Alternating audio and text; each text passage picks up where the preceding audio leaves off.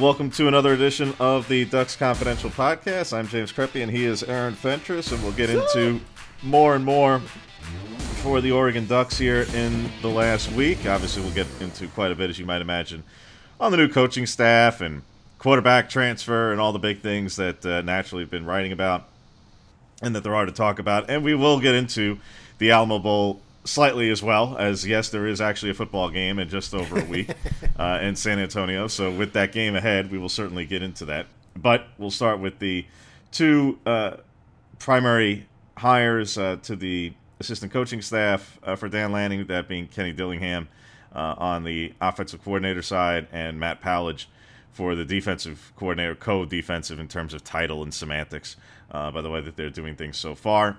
So, first impressions, Aaron, of the two hires to Dan Lanning's staff, and obviously, again, we know that there's still many to come, but that these are the first two that are officially done and announced and set and whatnot.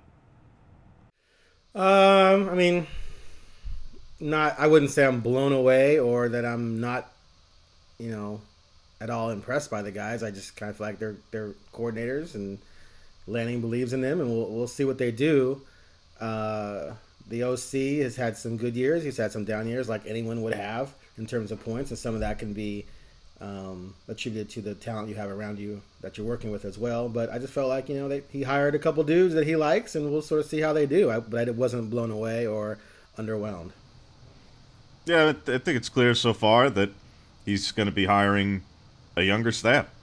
Yeah. So far. Now there's still 8 more positions to go. So before people jump to the conclusion that this is all going to be a staff of guys in their 30s, which it may very well be, which, again, for those who are not necessarily the most avid of college football viewers and follow everything from assistant coaching staffs and things like that, you might want to take a look at Michigan and what Jim Harbaugh did this past year. Yes, atop the food chain is Jim Harbaugh, but he changed the coaching staff dramatically to where that entire coaching staff is in their 30s. They're in the playoff. So the idea of relative experience or inexperience or whatnot, relative to certain, that I think we're starting to see an age now in college football, the start of it at least, where that is going to become a little bit less relevant. A little bit.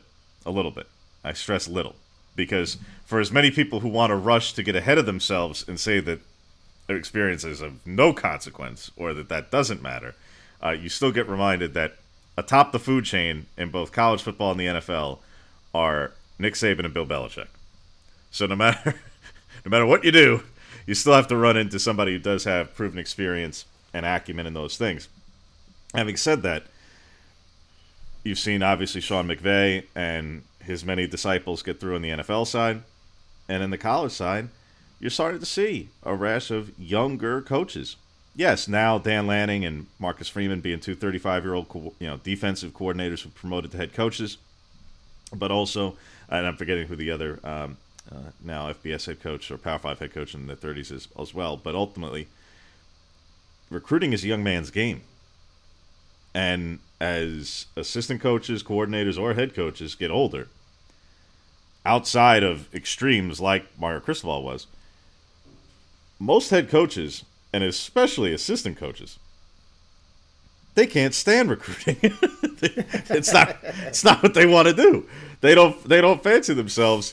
Why would a coach who's in late 50s, 60s, or approaching 70, if they're still going, and they've proven this over 30, 40 years of coaching, want to go out on the road, as many of them will refer it in the colloquialisms, begging season? Why in the world would they want to subject themselves to talking to 16 and 17-year-olds kids and doing that on a constant basis and having to learn everything from the social media and technological side of things? From you think you want to find a 65-year-old coach or coordinator and try informing them about Twitter Spaces? Come on. Let's be a little realistic here. Just be. You got to be. I don't know how old some of your parents are out there, or grandparents, or what have you. But if you've had those conversations on a personal level, a private level, now say, all right, now your job is to go and wade in these waters. You know what Snapchat is, Dad? You want to, come on. So naturally that's not really part of that's not what they want to do. They want to focus on the sport part or the development part or the X's and O's and everything else.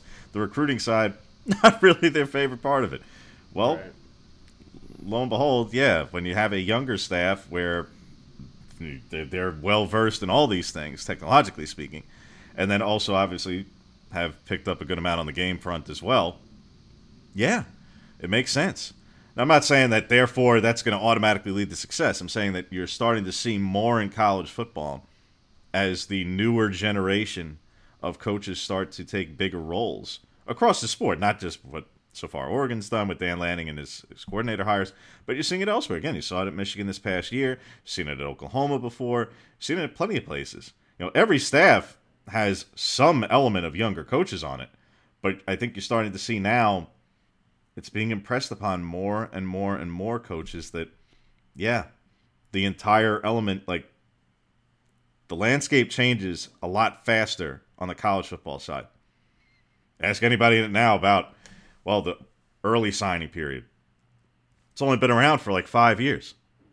But in the span of 5 years when it started, we didn't have the portal or the one-time transfer. The portal came around shortly thereafter. That changed things. Now the one-time transfer comes in. That's changing things. And now we're back to examining whether or not the early signing period is even necessary because, we didn't foresee this. Well, some people did, in fairness. So the point is I mention all these things to say having a younger element involved, I don't think is a bad thing at all, especially at the coordinator position. To Kenny Dillingham, what he brings to the table by way of, obviously, and Matt Powledge for that matter, their familiarity with Dan Lanning, I think obviously played a pretty big role, as you might imagine, in their hires in the first place. But what Powledge has done from a special team standpoint, and they haven't outlined specifically, that he'll serve a certain role in the special teams realm, but I don't think they're going to let his acumen there go to waste. Mm-hmm. That is an area and a facet of this team and this program that needs a monumental overhaul. Monumental. And I'm not saying that on the kicking side. Right. I'm talking about they have been dreadful on punt and kick coverage for 3 seasons. And everywhere that Powledge has been, there's been an all-conference performer or performers at every stop he's been in special teams. Well, Oregon's done okay at the return game at times, individually. Certainly done quite well at the punt return at different times for the past couple of seasons. But they need a overhaul there. They need a thorough examination and start from zero, basically. And Bobby Williams is a fine coach, but the results weren't always there the past couple of seasons. So ultimately, I think bringing in these guys, you don't have the length of resume necessarily compared to a coach who's considerably older. But at the same time, I don't view that as a negative in college football. I don't. I think newer ideas or fresher ideas, or especially on the recruiting side, and these guys all have recruiting prowess, I think that matters a lot more than fans necessarily sometimes understand because, it's the less glamorous part of the job. It's the part that you don't get to see on television. Because it's not spectator sport, the recruiting part of it. Not that recruiting isn't heavily covered, or either by us or others, and our colleague Andrew Nemec and others, but it's not it's not televised. All the phone calls, the text messages, the Zoom conversations, and everything else that goes into recruiting, camps, all that fine stuff. So all part of it. But obviously, the relationship that Dillingham has with Bo Nix would say that probably had a factor in his transfer to Oregon. So things coming a bit full circle where Auburn's quarterback of the past 3 years, who started his career against the Ducks in the 2019 season opener, which we all know how that ended, ends up heading to Eugene for his last season or seasons. He's got 2 years of eligibility. Your thoughts on the news from Sunday, He's playing Aaron? Both, isn't he? Well, I mean, don't you think? I'm not going to begin to project. We're not even in the calendar year 22. Now you want me to project who the starter is going to be in 23. Well, I guess I'm just saying that based on the fact that he's more than likely not going to be necessarily a NFL prospect. So maybe he's going to be likely well, too, unless he gets beaten out. For one, like a million things of don't know. I mean, look, does he have the prototypical size, the measurables? No, he's not 6'4" and 235 pounds. Bo Nix is not of that stature.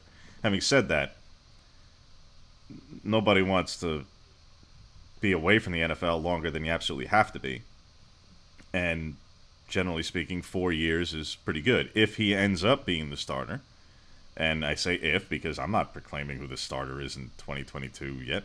I mean, again, we're not even in the calendar year. We've got time to debate this. We've got time. It's what spring practice is for. I think we'll see a little bit of this. But be that as it may, if he ends up being the starter and has a good season, a particularly good season, why not? I can't say for sure that he'll play a second. Because, look, I mean, was anybody thinking in terms of Joe Burrow of, well, he ended up spending a couple of years at LSU, but ahead of, obviously, his final year and winning the Heisman and everything that he did, nobody thought in terms of number one overall pick. So somebody, and I'm not beginning to project that Bo Nix is going to do something to that. James Krepia predicts that Bo Nix will have a similar career to Joe Burrow right here on the Ducks Confidential. My point simply is that I can't begin to project or predict what Bo Nix will do on the field or for how many seasons more at Oregon or anywhere else. I have no idea.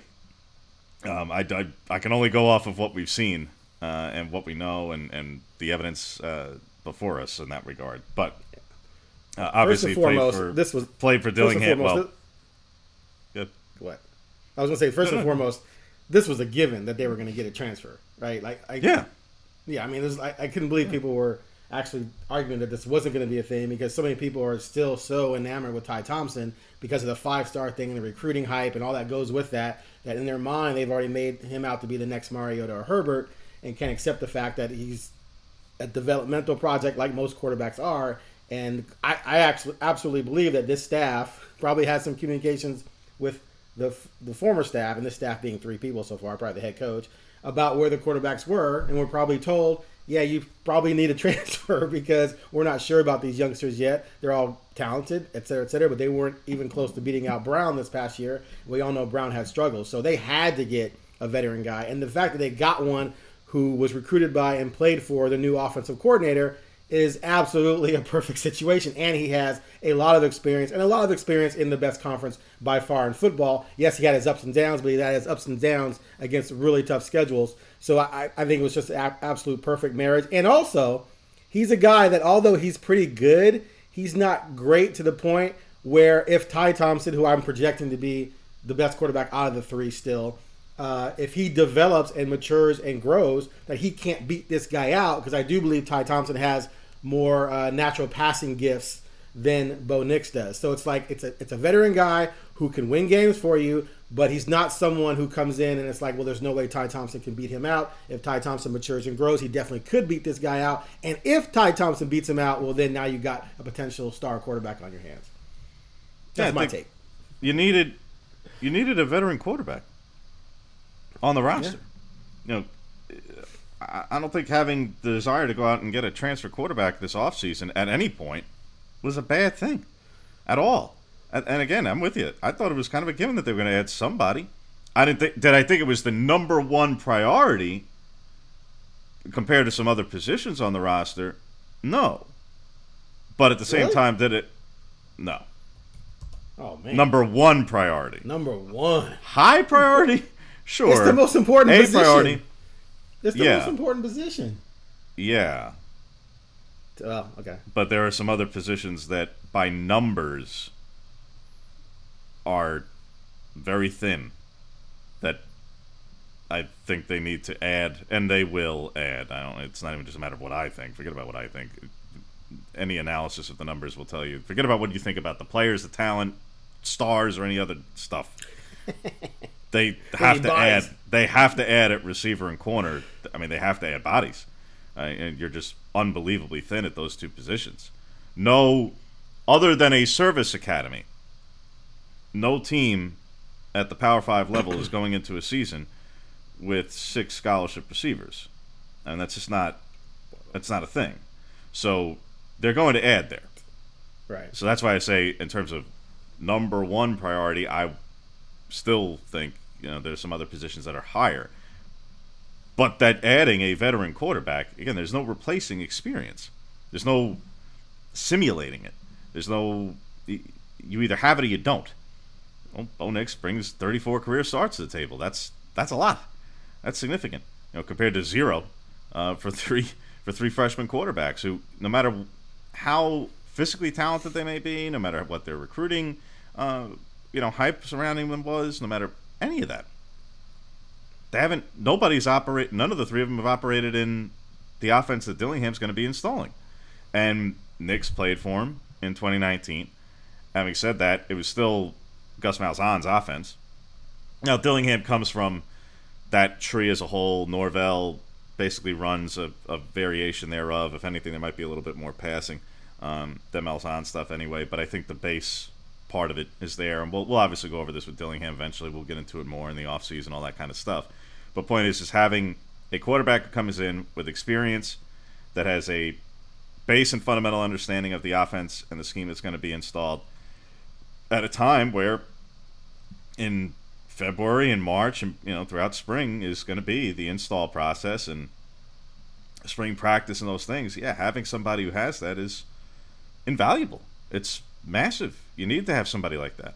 And when you have all these quarterbacks in the transfer portal at this time, and because Oregon's a quarter school where they start the winter quarter, January 3rd, yeah, having somebody show up in December at the beginning of January is very important because you need to have, theoretically, you need to have somebody on campus then in order to have them ready for the start of spring. Mm-hmm. If you want to have a real shot, if you're a quarterback also looking to go into a place like Oregon, you want to do it now. You can't say, oh, well, I'll miss the first 5 practices of spring and then I'll show up midway through.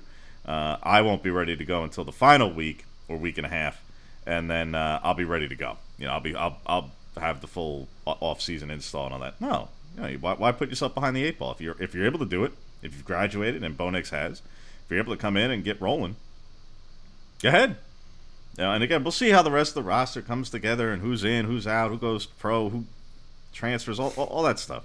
We'll see. But as a whole, bringing in a veteran quarterback, I'm with you. I thought it was going to end up happening, and I'm not surprised that it ended up happening before January, and I'm not surprised that it ended up being Bo Nix, to be quite honest with you. Once Kenny Dillingham was the offensive coordinator, I began hearing some murmurings that was a distinct possibility, and all right, well, here you go. Now, it's for me, it's just a bit ironic because I covered Bo Nix's recruitment. Right. and then his first game, albeit while covering a different program, and then now it seems like he's following me, but short of that, it's just kind of funny how life works. But no, for those who want to get into comparing stats and every which thing, the context that I'll be able to provide, insofar as because I watched a decent number of some of those games of the past couple of seasons, not every one by any stretch. Auburn's offensive line for the past 3 years has been dreadful. Dreadful. I mean, horrific. So, Nix is a backyard player and he's a gunslinger and stuff. Well, yeah, those things are just plain true. He is. However, the constant moving of the pocket and on the run and scrambling that he had to do, so much of that was because their offensive line was just plain bad. There's no way around it. Really bad. Like, arguably ahead of only Vanderbilt in the SEC bad at times. They were really, really bad. So that's part of it where that was skills that he already brought to the table, and then he had to rely on those skills a lot in order to survive, for one. With a player like that, regardless of what he's got around him, you have to take the good with the bad. And the good, and this really is, like, for Oregon fans who are just waking up to and starting to delve into who Bo Nix is and all that, and don't follow the SEC and may not even know that where Auburn is in the country other than in the SEC. He, in the Auburn circles over the course of his career, there was the labeling of on each Saturday, did good Bo Nix or bad Bo Nix show up? And what they meant by that was, when I say the good with the bad, it was on the good end, it was the Houdini acts that he would pull. It was the evading and eluding pressure when it looked like he was sacked 3 times over and managing to somehow stay upright and throw a pass and hit a touchdown. And go like, how in the world did he just do that? And then there was the bad, where he would do some of those things and he would take a sack when it was in an opportune time. Or he would throw an interception and you go, why would you even throw that pass? And yeah, well, he was also 19 or 20, for one. 2, he was getting pressured a lot, like I say. And 3, he was also playing in the SEC West, where they have some pretty good defenses. So those things came along the way. But the good is the highs of highs. You can look up the highlights of either what he's done against Alabama at different times or what he did against LSU this past year, where I mentioned that Houdini act, and that was a prime example of it, where Auburn hadn't won at LSU since 1999. They play there every other year. I'd been to some of those games. They found every way imaginable over 22 years to lose games at LSU. And the quarterback who breaks that streak was Bo Nix, and did so on one of the more absolutely unreal sort of backyard plays you'll ever see. He brings that to the table. Playmaking and keeping a play alive kind of stuff. Like I say, also brings a level of gunslinger recklessness to the table. With a better line, with better all-around skill position players around him, I do think it will be interesting to see how he gets utilized best, and how those weapons are utilized by him best throughout the spring. Before we start getting into about the next season and all, deal with the spring. What does he have all around him? What does the line end up looking like? And what do the receiver and running back positions end up looking like? And yeah, how to integrate him into this new offense, again, that they'll be installing, and get those pieces around him as well. And for all the other quarterbacks for that matter. But like I said, we're just talking about Nix because he's the new guy and what he brings and those sorts of things. But how do you think the fan base will accept or not the vertical passing game element if it is not radically higher than what it was, Aaron? Oh, I think they're going to lose their minds. I mean, people want to see the ball pushed downfield. And, there's probably no one in the state of Oregon who can better connect with the idea of quarterback frustration than me, since I'm a Bears fan, right? So I feel like what the Ducks fans went through last fall is what I've gone through for most of my life as a Bears fan. You want a quarterback who could actually threaten downfield, and Brown really wasn't that kind of guy. And so when you look at Nix, it's like he hasn't necessarily been that guy either, and maybe it's for some reasons like you explained, offensive line issues, et cetera, et cetera. But regardless, he just isn't that guy like a Herbert, obviously, and Herberts don't come along that often. So I think, again, the fantasy comes back to Ty Thompson is supposed to be that guy. And I think the fear is, and this is just based on just, I haven't polled all Oregon fans, but I jumped into spaces just to listen for a little bit for as long as I could. I saw you in there for a good 3-4 minutes. As long as I could stand it. And once I heard the standard is to win now, I just was like, okay, I'm out. And I just think there's this feeling that, why are we going this route if Ty Thompson is the next Herbert or Mariota? And if we are going this route, what is that going to mean? Because Bo Nix is not a star quarterback, because if he were a star quarterback, he wouldn't be leaving Auburn probably. So what's happening? And then you look at his stats, and they're pretty similar to Brown's stats in a lot of different ways. But I don't think they're necessarily the same player. I think Nix is a slightly better player, and I think if you put him in an optimal situation, I think he can do more for you than Brown. But in a lot of ways, it's still kind of similar. It's like a guy who, isn't necessarily going to wow you with his passing prowess. So yeah, I think there's a lot of concern out there about what this means and in a lot of different directions. But they had to go this way. They had to bring in this guy. I think they can win with him. I think if everything else is optimal, you can win 10 games again with this guy. I don't think he's going to hold you back in that regard, but he's not going to elevate. That's the thing. He's not going to elevate and carry and make things. It just masks all problems you might have, like a Marcus could or like a Herbert could. And that's why I think it's best for the program that Ty Thompson develops and beats this guy out. If he doesn't, and he's the backup, and Nix is your guy, then there's some concern, but still an upgrade over Brown. You're listening to Ducks Confidential. We'll be back after a quick break.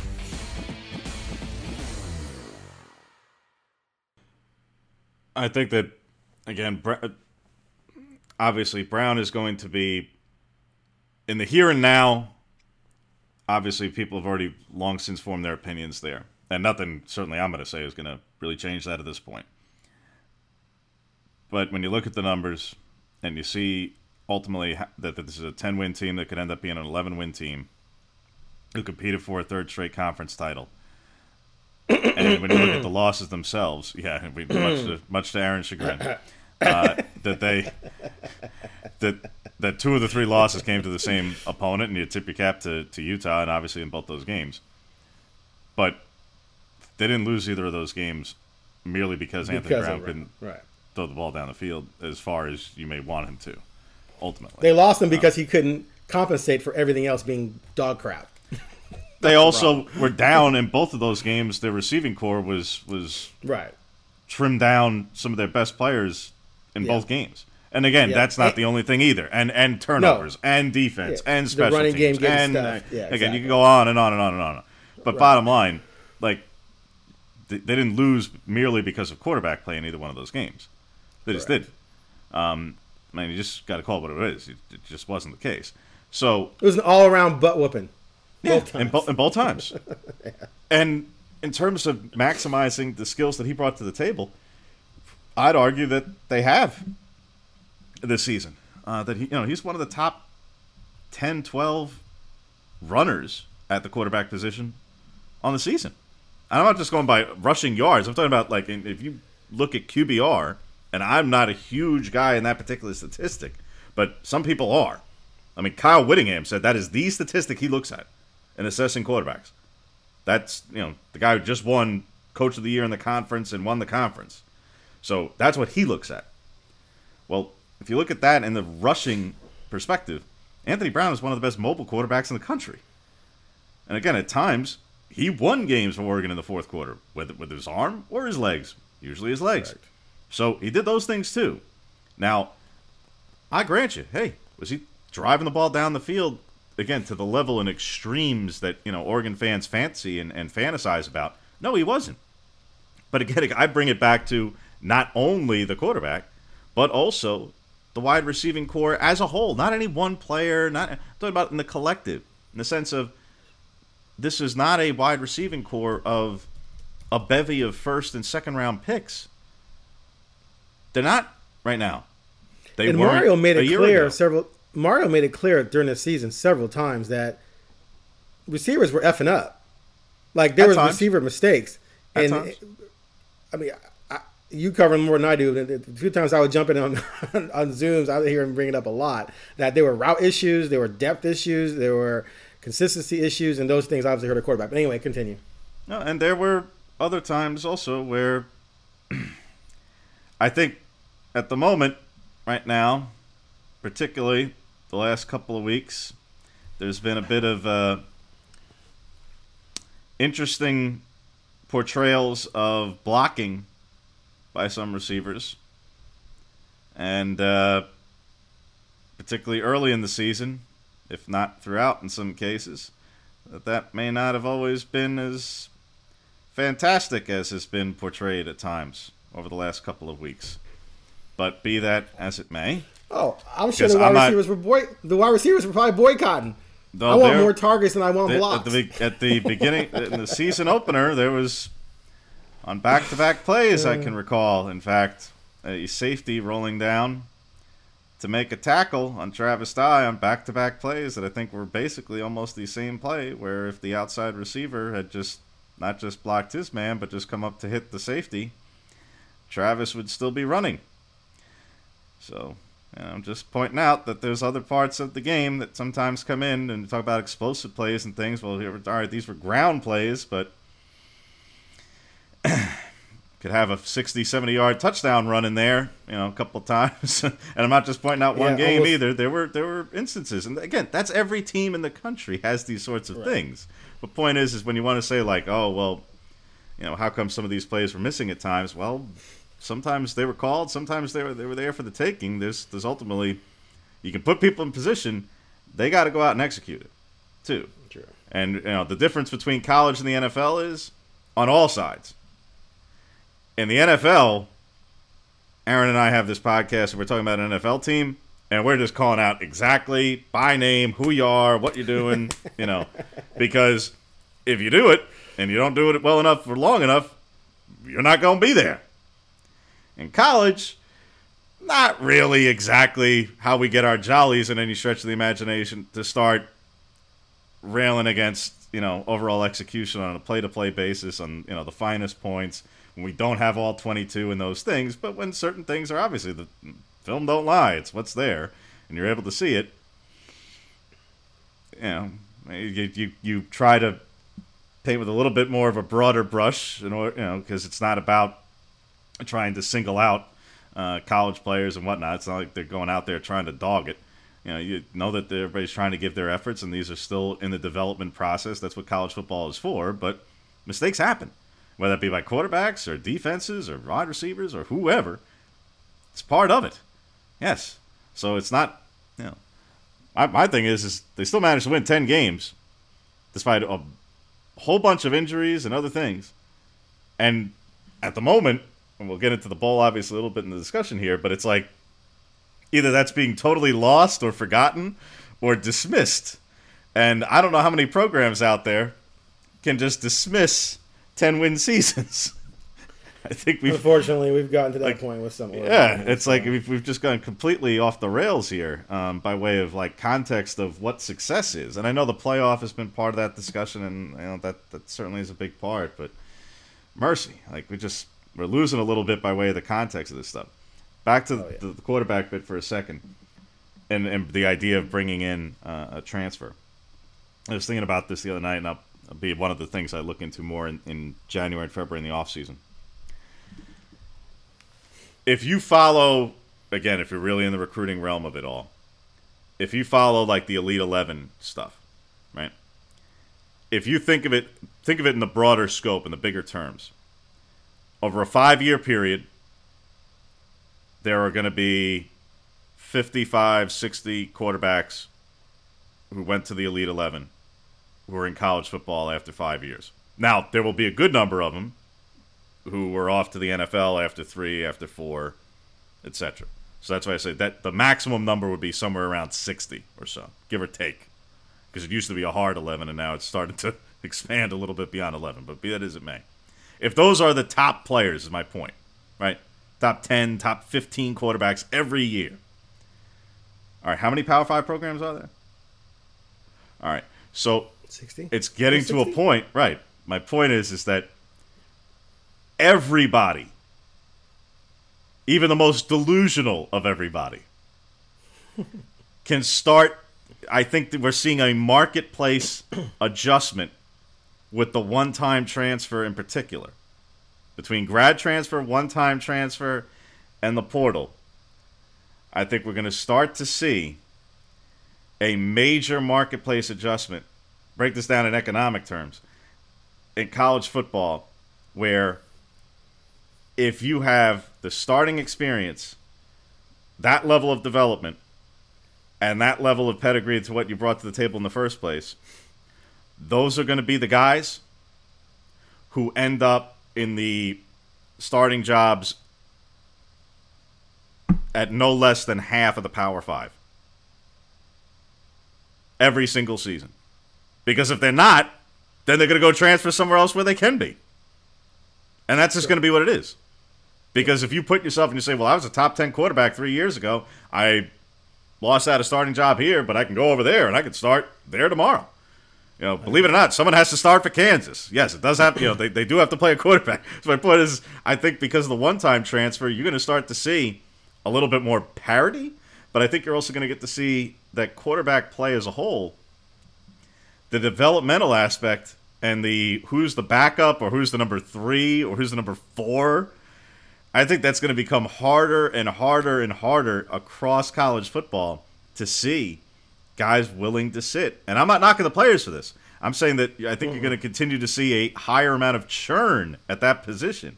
I think the days of, for fans old enough to remember this, of Tom Brady and Drew Henson competing for who's starting on a week-to-week basis for 2 seasons are gone. That is never happening again. Ever. Ever. Ever. That is never happening again. You are never having that situation. You could say, oh, what are you talking about? Alabama had all these first-round quarterbacks year after year. Yeah, well, Jalen Hurts did transfer at the end of his career. He did go to Oklahoma. And then by the time Jones came along, well, yeah, then there was they created a gap there eventually. But, yes, ultimately, look at what's happened in Ohio State. Ohio State had all those guys on paper this year. And they didn't know definitively. Yes, it was assumed that Stroud would be the starter going into the season.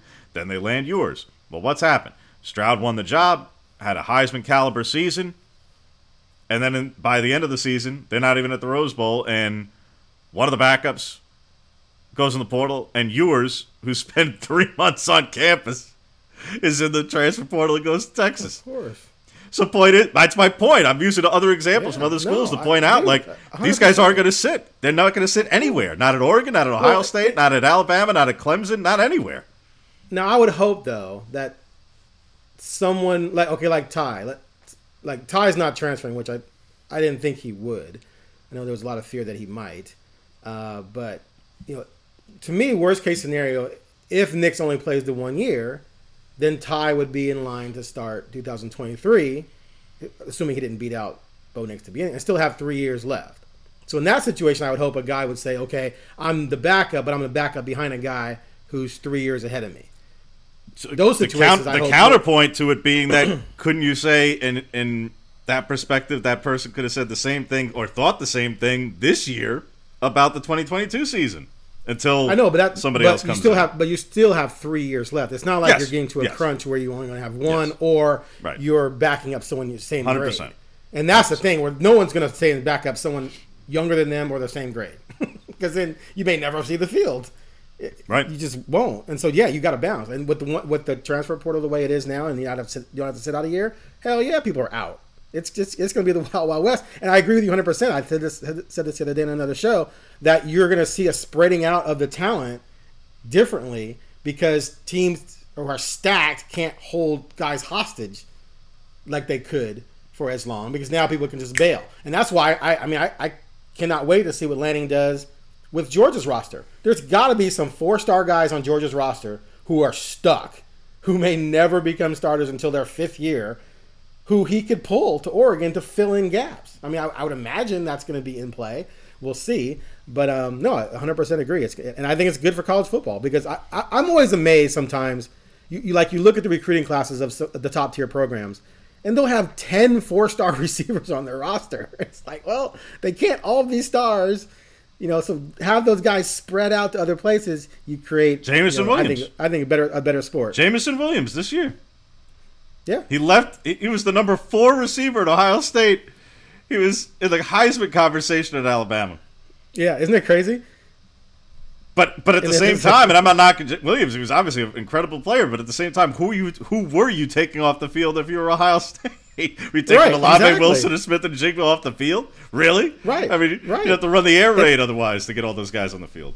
And that's why it cracks me up sometimes when some of these players even choose to go to places like that where they can see how stacked they are, but they're so full of themselves. All of them. I'm saying that this is wrong. They're obviously very good that they think, oh, well, I'm gonna beat those guys out. But this is an issue that goes back. This is old as the day of the flood because USC with Pete Carroll had, I believe, at one point. I would have to go back and remember now. This is like 20 years ago. I think at one point after their last national title, I want to say the Trojans had 8 or 9 Army All-American running backs on the roster. Which now no one would have that many running backs on a roster. Period. But they had like 8 or 9 Army All-Americans. This was before the Under Armour game. This is when the Army game was the only game. And they had like half a dozen 5-stars. Didn't SI do an article on? Probably, yeah. I think I kind of remember an SI article, and it was a picture of like the running backs doing drills, and like all 5 of these guys who were all 4- and 5-star studs, and it was basically who's going to replace Reggie Bush kind of thing. And I'm like, they got like 8 guys who probably should be other places where they would be the guy now, but they all go to USC to be Reggie Bush, and they all think they're better than the other 7 guys. And at that time, the portal didn't exist, and these other things. So bottom line, like it's an issue that's happened before. It's happened on the West Coast before. It's happened. But now the timeline for everybody to win and succeed, everybody has to be in win now mode. Everybody who's paying at that level and who has the ability to win at that level and the resources to win at that level, everyone's in win now mode all the time. Is what we're getting at. Is there? Even the quote-unquote developmental programs can't necessarily be truly developmental anymore. Everybody has to be in win-now mode. Because, put yourself in the coach's shoes, in the age that we're in, the athletic director is going to come knocking on your door if you don't have a solid quarterback, either who you developed or who you landed in the portal. If quarterback play at a Power 5 school is not really good, somebody is coming knocking on your door going, why? Who's failed? And generally speaking, if you're an offensive head coach, that could be a really short time for you. And if you're a defensive head coach, they're going to be breathing down the neck of the offensive coordinator in a hurry. So that's why everybody has to be in that mode now with what's changed. You say, well, it's always been that way. Yeah, right, but it's really got cranked that much further in the last 2-3 years because of the changes with the portal and now the one-time transfer. It's just gotten so much faster. And in case, again, you could look at even Georgia. Justin Fields was there. He left. And I think he's playing for Aaron's other team. So there you go. He's playing for the Bears. So, there's plenty of really good places who have guys who leave.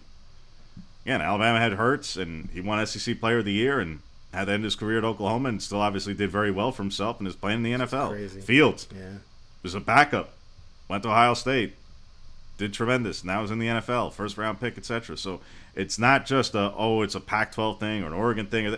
There's plenty of places in college football, really good places, successful places, where quarterback turnover is part of it, where transfers are part of it, in or out. It's part of the game now. So the idea of that the dream of the 4 or 5 star developed into the future first round guy like that every quarterback is going to be, the Herbert story or the Mariota story.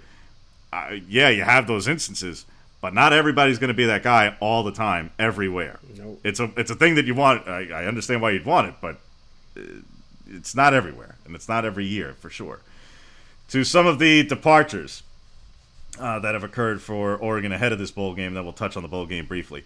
Devin Williams at receiver, Mykael Wright, both declaring for the draft and opting out of the game. Obviously, some players have gone, and for that matter, Kayvon Thibodeau, which is hardly a surprise, but that happened a bit earlier.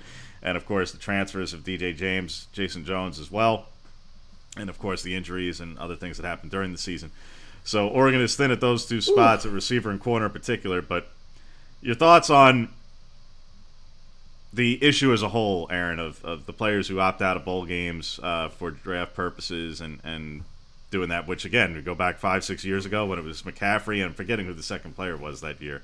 But at that conversation at that time was, will this negatively impact their draft stock? And now here we are 5-6 years later. Now it's like 50 guys across the country are doing it. It's like, right. What are you, crazy? These guys go, hey, no, they're off and away. Don't worry about it.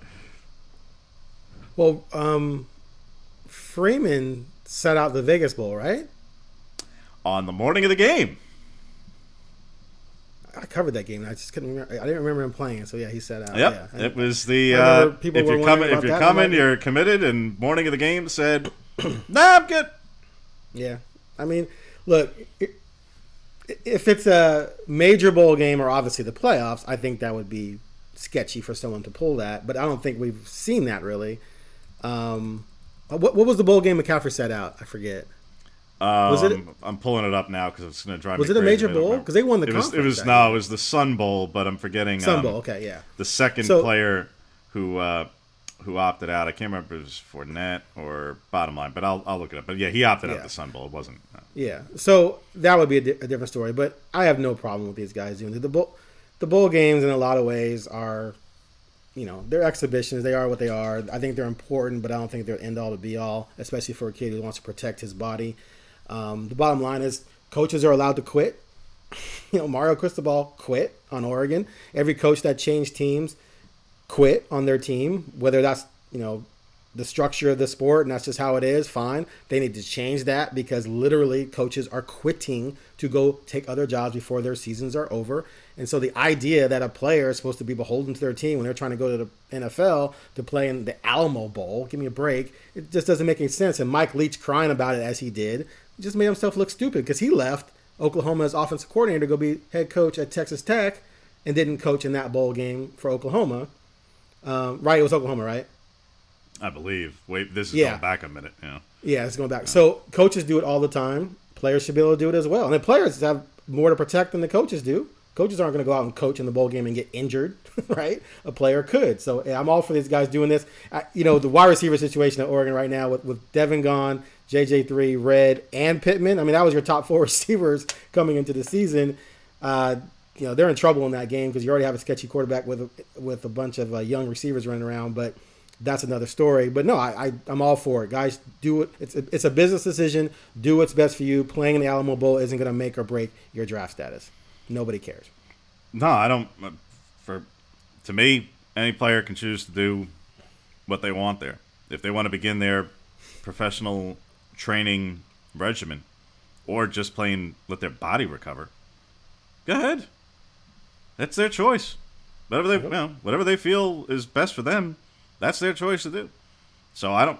Now, having said that, it's a difference between having no issue with what somebody else chooses to do and then saying, well, if I were in their shoes. Yeah, but I'm not in their shoes. Exactly. I'm not in their shoes. So it doesn't matter.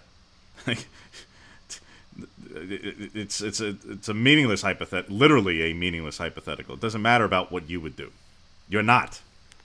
Right. They're the ones doing it. These people who say that, if they were in their shoes, they would do the same thing because they would be experiencing a different set of variables. Right, but there are some who say they would do the same thing. There's some who say, I finish out the season and do that, and then you worry about it. Worry about it. Okay. Well, again, it's not a matter of right or wrong. It's a matter of, again, you go back a couple of years, and it was Fournette as a second player. So McCaffrey and Fournette, they opt out, and it's, this is what? Well, it's just going to negatively and adversely impact them, and now, like I say, it's like 50 players out there. And probably we could even more. remember the bowl. Look at the bowl that McCaffrey sat out. Right, exactly, and you can't really to the point. And you get to you look at Pitt and Michigan State playing in the Peach Bowl, and the 2 stars of the game, Kenny Pickett and Kenneth Walker, opt out.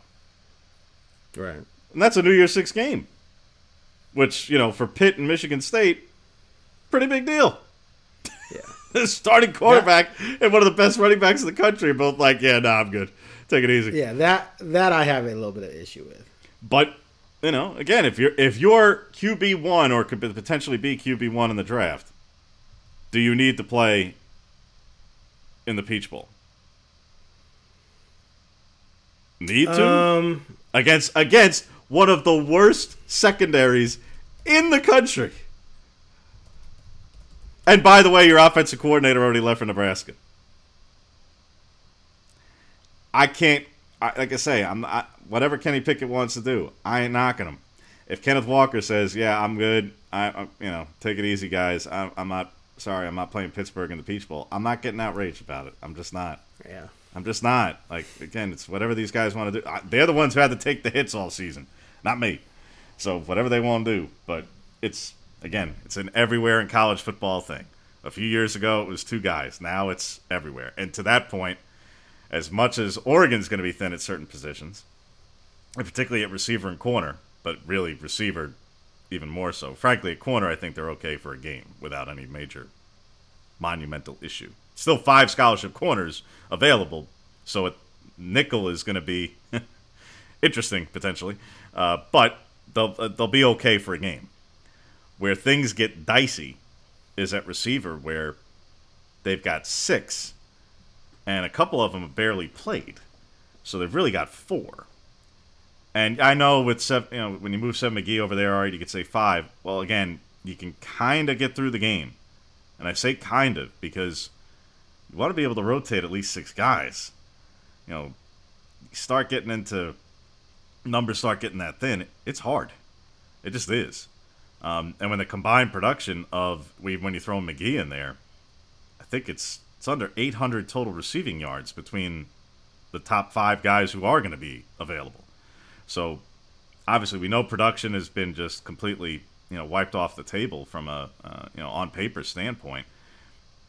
Yes, they're going to have to be leaning on some guys who are far less proven. Having said that, for those who wanted to see a lot of the freshmen at some of these spots anyway, you're going to see a heavy dose of them in 8 days in the Alamo Bowl for sure. And for that matter, for all the guys who Oregon's going to be missing, Oklahoma's going to be missing 4 defensive starters, 2 defensive linemen and 2 linebackers.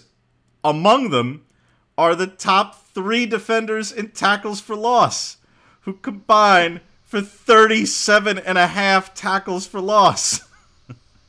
So again, we're talking about guys who are in, out, opt-outs, draft declarations, and everything else. Oklahoma's without 37.5 tackles for loss. Their top 3 most disruptive defenders have opted out of the game.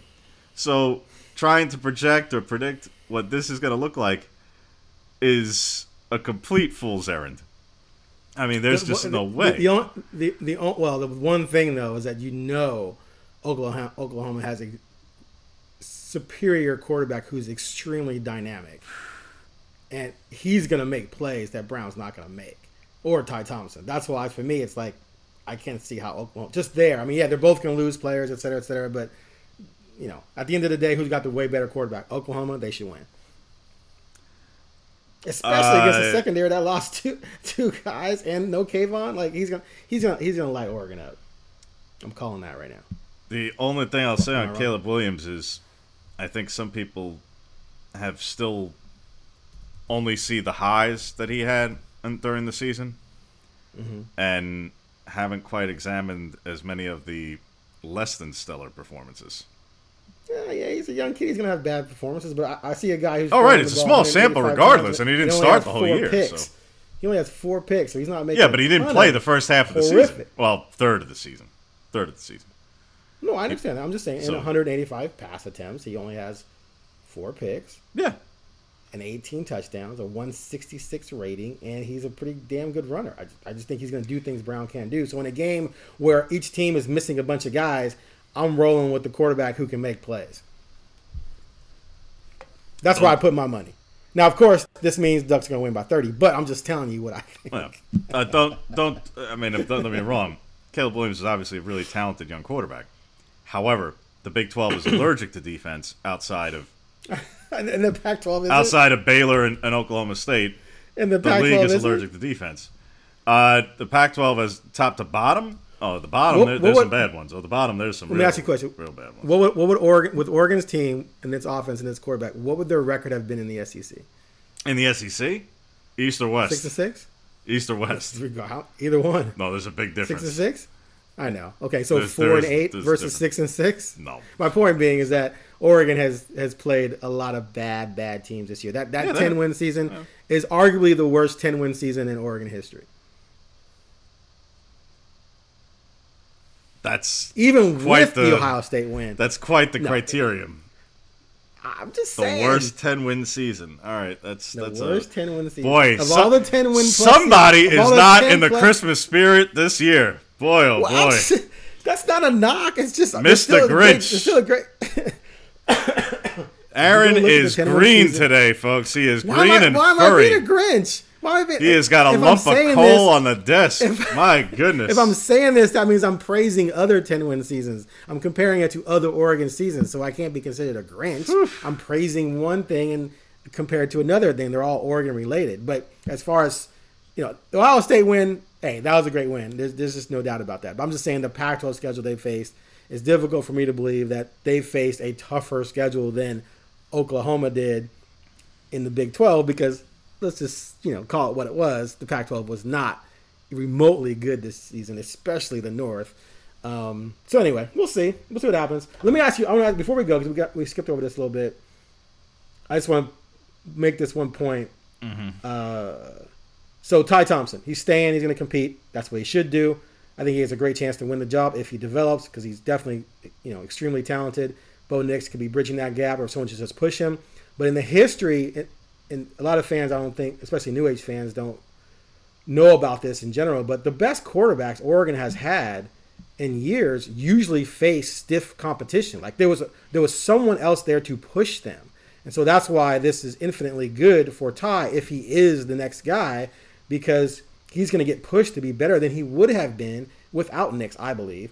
So Harrington had to beat out Feely, who ended up in the NFL. Kellen Clemens had to beat out Fife. Dixon had to mature and grow and beat out Leaf. Leaf wasn't great, but Leaf was very intuitive with the offense, and that forced Dixon to also raise his level of understanding of the offense, which made him a better player. Mariota had to beat out Bennett, who was a really good player, a capable starter, who could have done great things at Oregon, went on to play FCS, and I think was the Walter Payton Award finalist or won it or something like that, and got a tryout with the Colts.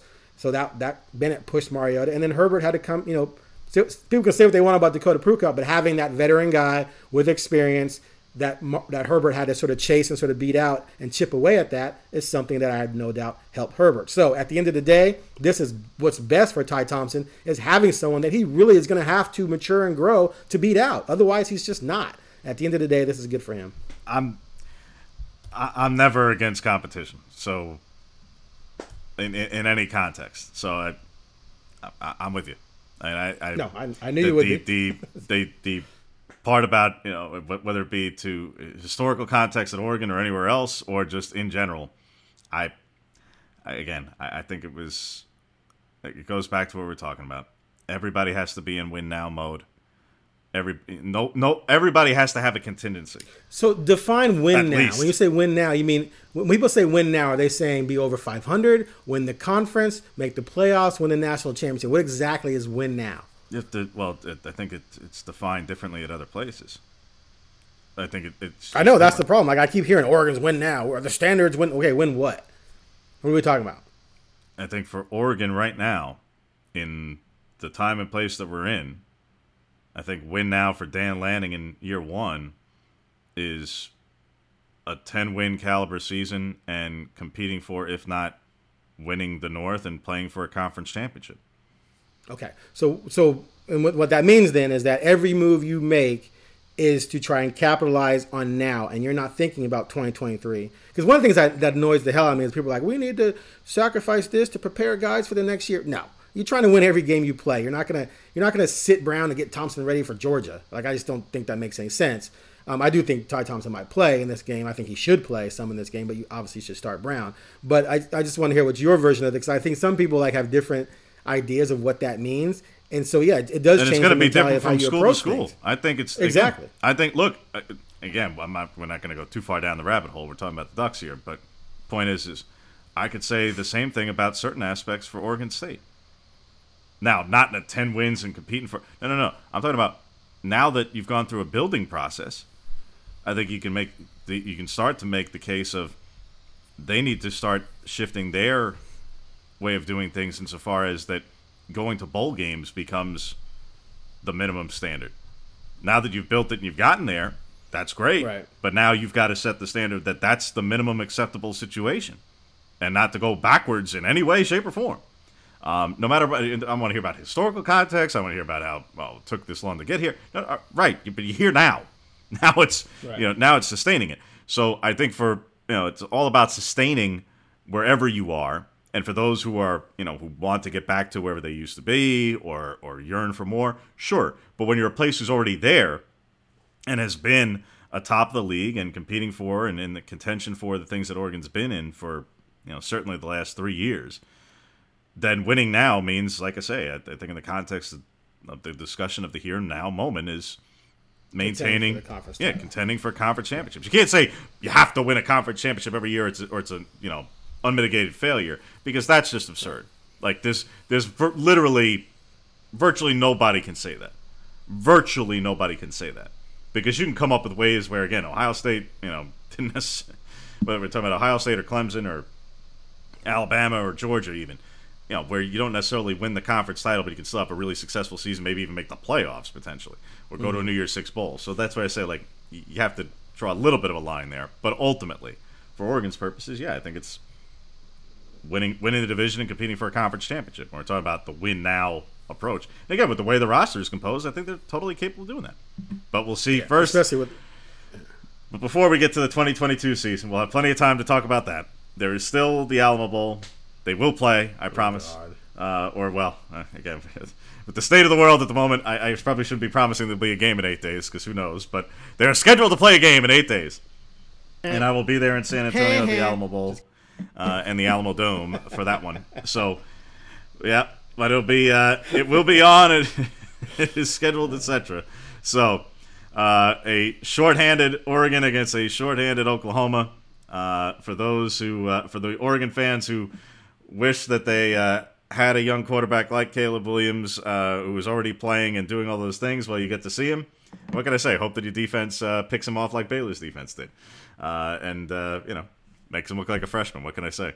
That's all you can really hope for. You're without your top two corners and you're without Thibodeau, but frankly, Oregon's defense is still top to bottom more talented than most of the defenses Oklahoma played this season, to be quite honest. So there's still going to be a challenge.